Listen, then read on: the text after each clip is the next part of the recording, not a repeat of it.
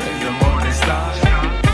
I'm dripping with the nighttime dawn. We shining bright as the sun, the morning star. In the music like I'm Stevie, I'm free. Painting murals on the soundscape I see. Different views of the portrait I dream. Twilight hue canvas I gleam. Out of orbit falling comet I streak. Through loophole skyline I see. Outlaw star ley line I speak. From the valley of the matrix I break. Vagabond Maurice is equal parts hip-hop and anime, Afrocentric lyrics and dreamy beats. And on his newest album, A Garden at the End of the World, we find a man on a journey to himself, and we all get to come along. Maurice, welcome back to Vocalo. Ooh. Did you like that? I feel like the Vocalo introductions for me, it's so butter. I'm humbled every time. I'm just like, I can't write that. You can just sample it in a song. That's all we ask. Oh, yeah. Oh, okay. Definitely. Shoot. I want to start at the beginning of this journey. Tell me about a young man with Liberian parents growing up in Minnesota. Oh, man. Well, for a long time with my parents, both my parents are from Liberia. When they moved to the U.S., which is kind of funny because they could have went anywhere else. Liberia is hot, and they went to like Dakota State in the U.S., right? Yeah. And that's a conversation we always talk about when we were like sitting down and just like, chopping it up. But when my parents moved to Minnesota, we became like the conduit to, I would say, my other relatives who would come from Liberia, they would come to our house, stay for a little bit, and then, get on their feet and then move out. So I had a lot of people running in and out. And at the same time, middle child, so my parents were just like, oh, okay, Maurice, you're doing good. You're doing really good. Let's figure out what your older brother's doing. Let's figure out what your little brother's doing. And that is middle childness in a nutshell. Yeah, they're like, here's some books. Read some books. So, I grew up reading a lot. I grew up reading a lot of books. I grew up, in the whole video game culture, too, because the first game that I remember that we even had was, like, a Nintendo. And my dad would play Mario. Right? My dad would play Mario, and then my older brother and me would watch him play. And then it transferred from him to my older brother, and then when he started playing games, I would just sit there and watch, It's entertaining. So it's just like, it was a whole, I don't want to say three of us, trifecta of just like us playing video games and just passing it down to the next person. Parents, both nurses, and they were just like, yo, we're working, make sure you guys are on the right track, but you guys got to take care of each other. So like, the family is really tight, really tight. When I speak to adults who are the children of immigrants, they often say that watching their parents navigate American culture has a way of like influencing you in a way that you may not share with kids whose parents are also from here. How did, watching your parents navigate not just America, but like Midwestern America. Yeah, definitely. How did that shape you, and how did it shape you wanting to be an artist? You know what? For a long time, when I was younger, I had a thick accent, right? I had a really thick accent because my mom and my pops, they were always ingrained into the Liberian community in Minnesota. And, all my cousins, all my aunts and uncles and stuff like that, they came through with a thick accent. So when I growing up, I used to have a thick accent, right? And then for me, going through the school system is where that got filtered out, because, my mom and my pops, they wanted to keep the culture alive, but they also wanted me to be able to not necessarily assimilate, but, I guess tightrope both American culture and Liberian culture, right? Because like even now, I've always been wearing dashikis, My pops, he always sends me dashikis, like authentic dashikis. Yeah. He's like, I see that you're doing music, which is not a conversation we had before because they wanted me to be a nurse, or nursing, right? A nurse or a doctor. But that's another thing that kids of immigrants say, like, I shouldn't be here sitting here talking to you about not at all, and it's crazy too because like when they moved here, my dad was a DJ. He was a photographer. He was like a straight artist, So like growing up, he would always spin like jazz records and hip hop records. And I was just like, yo, what is this? And like the thing that really resonated with me was the fact that, when we listened to like a Tribe Called Quest, right? My dad would always have the samples on deck. He's like, oh, Maurice, you hear this? oh yeah, it's this record. And he would just like cut it up and be like, oh yeah, so this is the lineage. So from a young age, I learned how to research and like, you know, Your dad was explore. Rap Genius before there was Rap Genius? Yep, Liberian rap genius for real. Growing up and like seeing my dad immerse himself in, you know, the music culture and just this whole artistry and stuff like that was always interesting for me because like he was always like, all right, well, I'm doing all this. This is like my hobby. I'm doing this on the side. I'm a nurse, you know. He was a mining engineer in Liberia, moved here, became a nurse, and he was just like, yeah, you know, you gotta get something consistent, you know, something consistent, something stable, and he was always pushing for that, you know, throughout my whole life, you know. And not until recently, he was just like, oh man, I listened to your albums and, you know, Maurice, I just think it sounds so good. I just love the thing you be saying on the record and oh, whew, man, I be bragging about you all the time, you know. Hey. So I'm drifting with the nighttime dawn. We shining brighter than the rising sun, the morning stars. I'm drifting with the nighttime dawn. We shining brighter than the rising sun, the morning stars. I'm Jill Hopkins. You're listening to Vocalo. Joining me in the studio, hip-hop artist and all-around nice person, Vagabond Maurice. When you're from a place whose name literally means freedom, that is bound to make its way into your art. It's bound to make its way into your lyrics. There is something very freeing and free-feeling about your music. How important is it to you to kind of convey that, you know, kind of almost bird-like quality to your music? I feel as though it's very airy. It's very uplifting. How important to you is that messaging when you write? You know what? For one, it's really important, but then it all stems back to the influences with the music, right?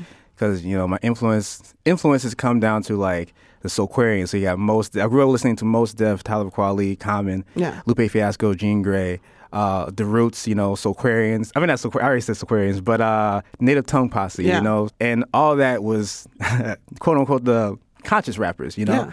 So that definitely was the main influence when it came to, you know, the people I listened to, the lyrics that I picked up, the people I studied. And then on top of that, you know, being into anime, Samurai Champloo was a Japanese anime that came out years ago. But one of the producers, his name is Nujabes Best.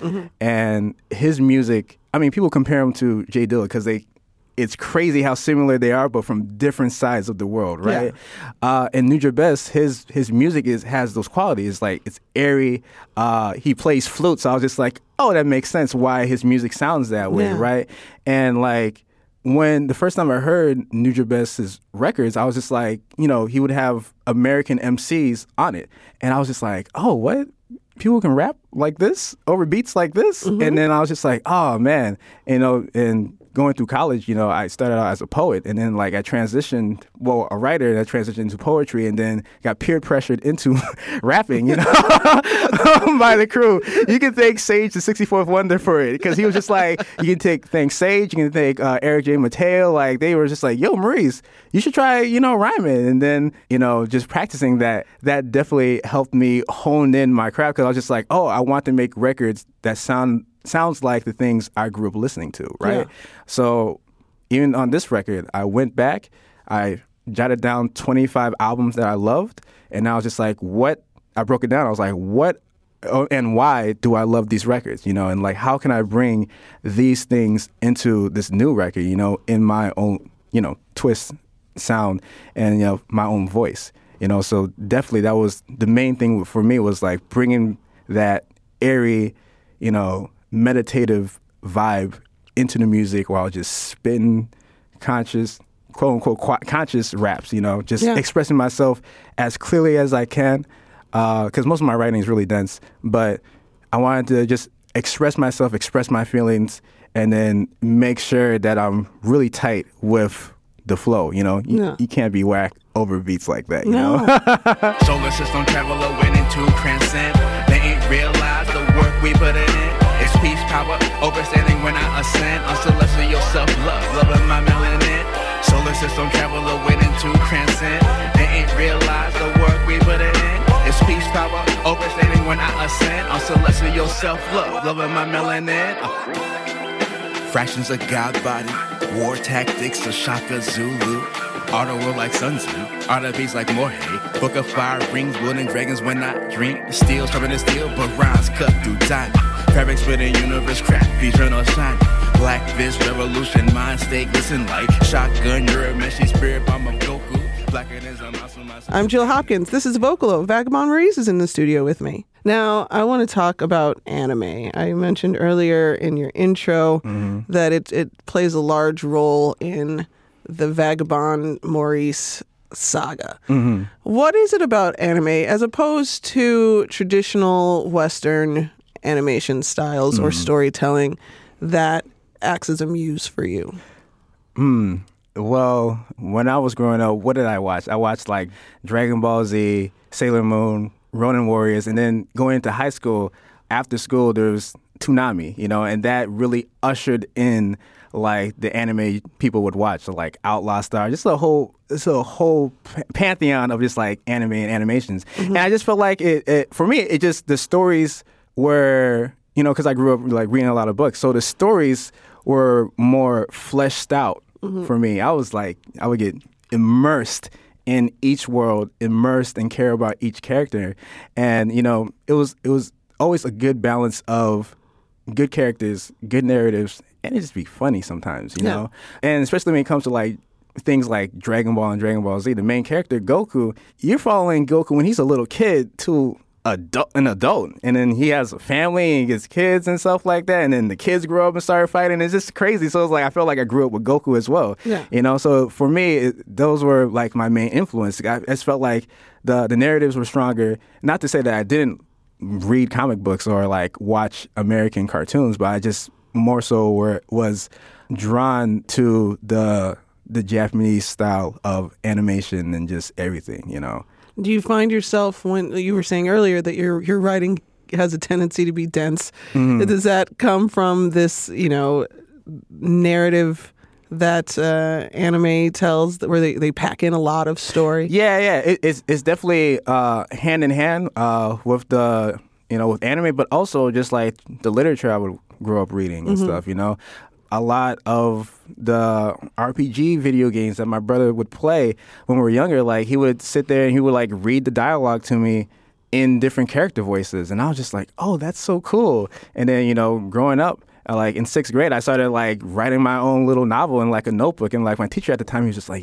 yeah, Maurice, I think you should take these notebooks and just like, explore, see what you can do, see what these characters are about. And I was just like, oh, I can do that. And it was the first time where I could like really explore and express myself. So like, yeah, it's hand in hand with like all these influences, especially, my background is literature. That's really where, fantasy and sci-fi, and fiction writing, stuff like that. That's really where the dense quality of that comes from. And also Black Thought. Yeah. Just shout out to Black Thought. And Black Thought, and just Black Thought. Because, like, some of the lyrics that, a lot of jazz players, they transcribe music, right? I used to transcribe, like, hip-hop songs and stuff like that. So I would take a Black Thought verse and be like, oh, what does these things mean? Or like, who is this poet, or what's he referencing to? And then my mom would just take me to the library and be like, yo, go look that up. Look that up. Grab these books. Keep on reading. And I was just like, oh, okay, cool. So that's really what it is. A lot of the dense things come from just like many of the rappers and many of the ways people crafted their flows and how that just influenced me, Is educating part of the writing process for you? Oh, yeah, definitely. Because also I was a teaching artist for a long time. Oh, yeah. So that's like, true. I felt like as long as I could teach it, you have to know it. Yeah. So it's just like, what I hope with the lyrics and with the music too is to, influence people the same way I was influenced by these artists, I hope someone takes the time to like go back and be like, oh, what are these lyrics? And like, what are these references? That's why now I have all my lyrics on like Genius and Rap Genius and stuff like that. So I'm just like, all right, guys, you guys can look through and like annotate and ask me questions about these lyrics. Cause I'm at this point, I'm really accessible to people. So I'm like, just tweet me lyrics you want to know and I'm down to answer. We can have a discussion about these things. I'm always trying to figure out different ways to engage with people because I appreciate it. I'm always surprised when people quote lyrics at me, or it's just like, yo, when you said this, I was like, whoo, I got that. And it's just like, oh, thank you, so. I send your status through the magic of my ancestors, finding voodoo in the vision of my avatar. my state. Kicking signs through literature. Sure, they want to dance, but they still be my therapy. My finger through a scene of vinyl for clarity. I'm slaying clarity as I reach. Palms rest below the heaven skyline. Preach. Through the breath, whisper hymns under starlight. Chakras align in the basement of Zion. This is Vocalo. I'm Jill Hopkins. I'm speaking with Vagabond Maurice. In A Garden at the End of the World, there's some clear growth for you as an artist and as a person. Tell me about the man that made this album and how he was different than the man that made the previous. Oh, I started reading a whole bunch about, Zen Buddhism and just Buddhism in general. I felt like that, and then I got back into martial arts. So I've been taking Aikido classes. That's definitely where I am as a person. That's definitely what shines throughout this album. I feel like this album, for me, was the least amount of work that I had to put in.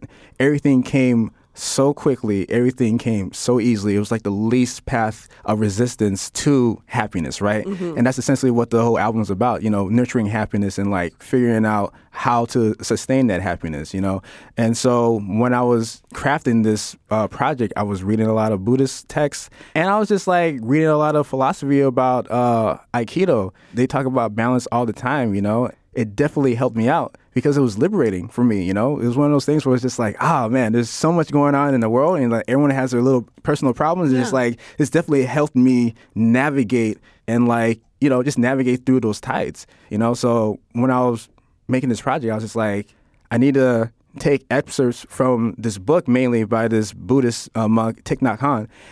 He has this book called No Mud, No Lotus, and that's the last 2 tracks on the project. And I was just all right, well, there's a chapter called The 5 Steps of Nurturing Happiness, right?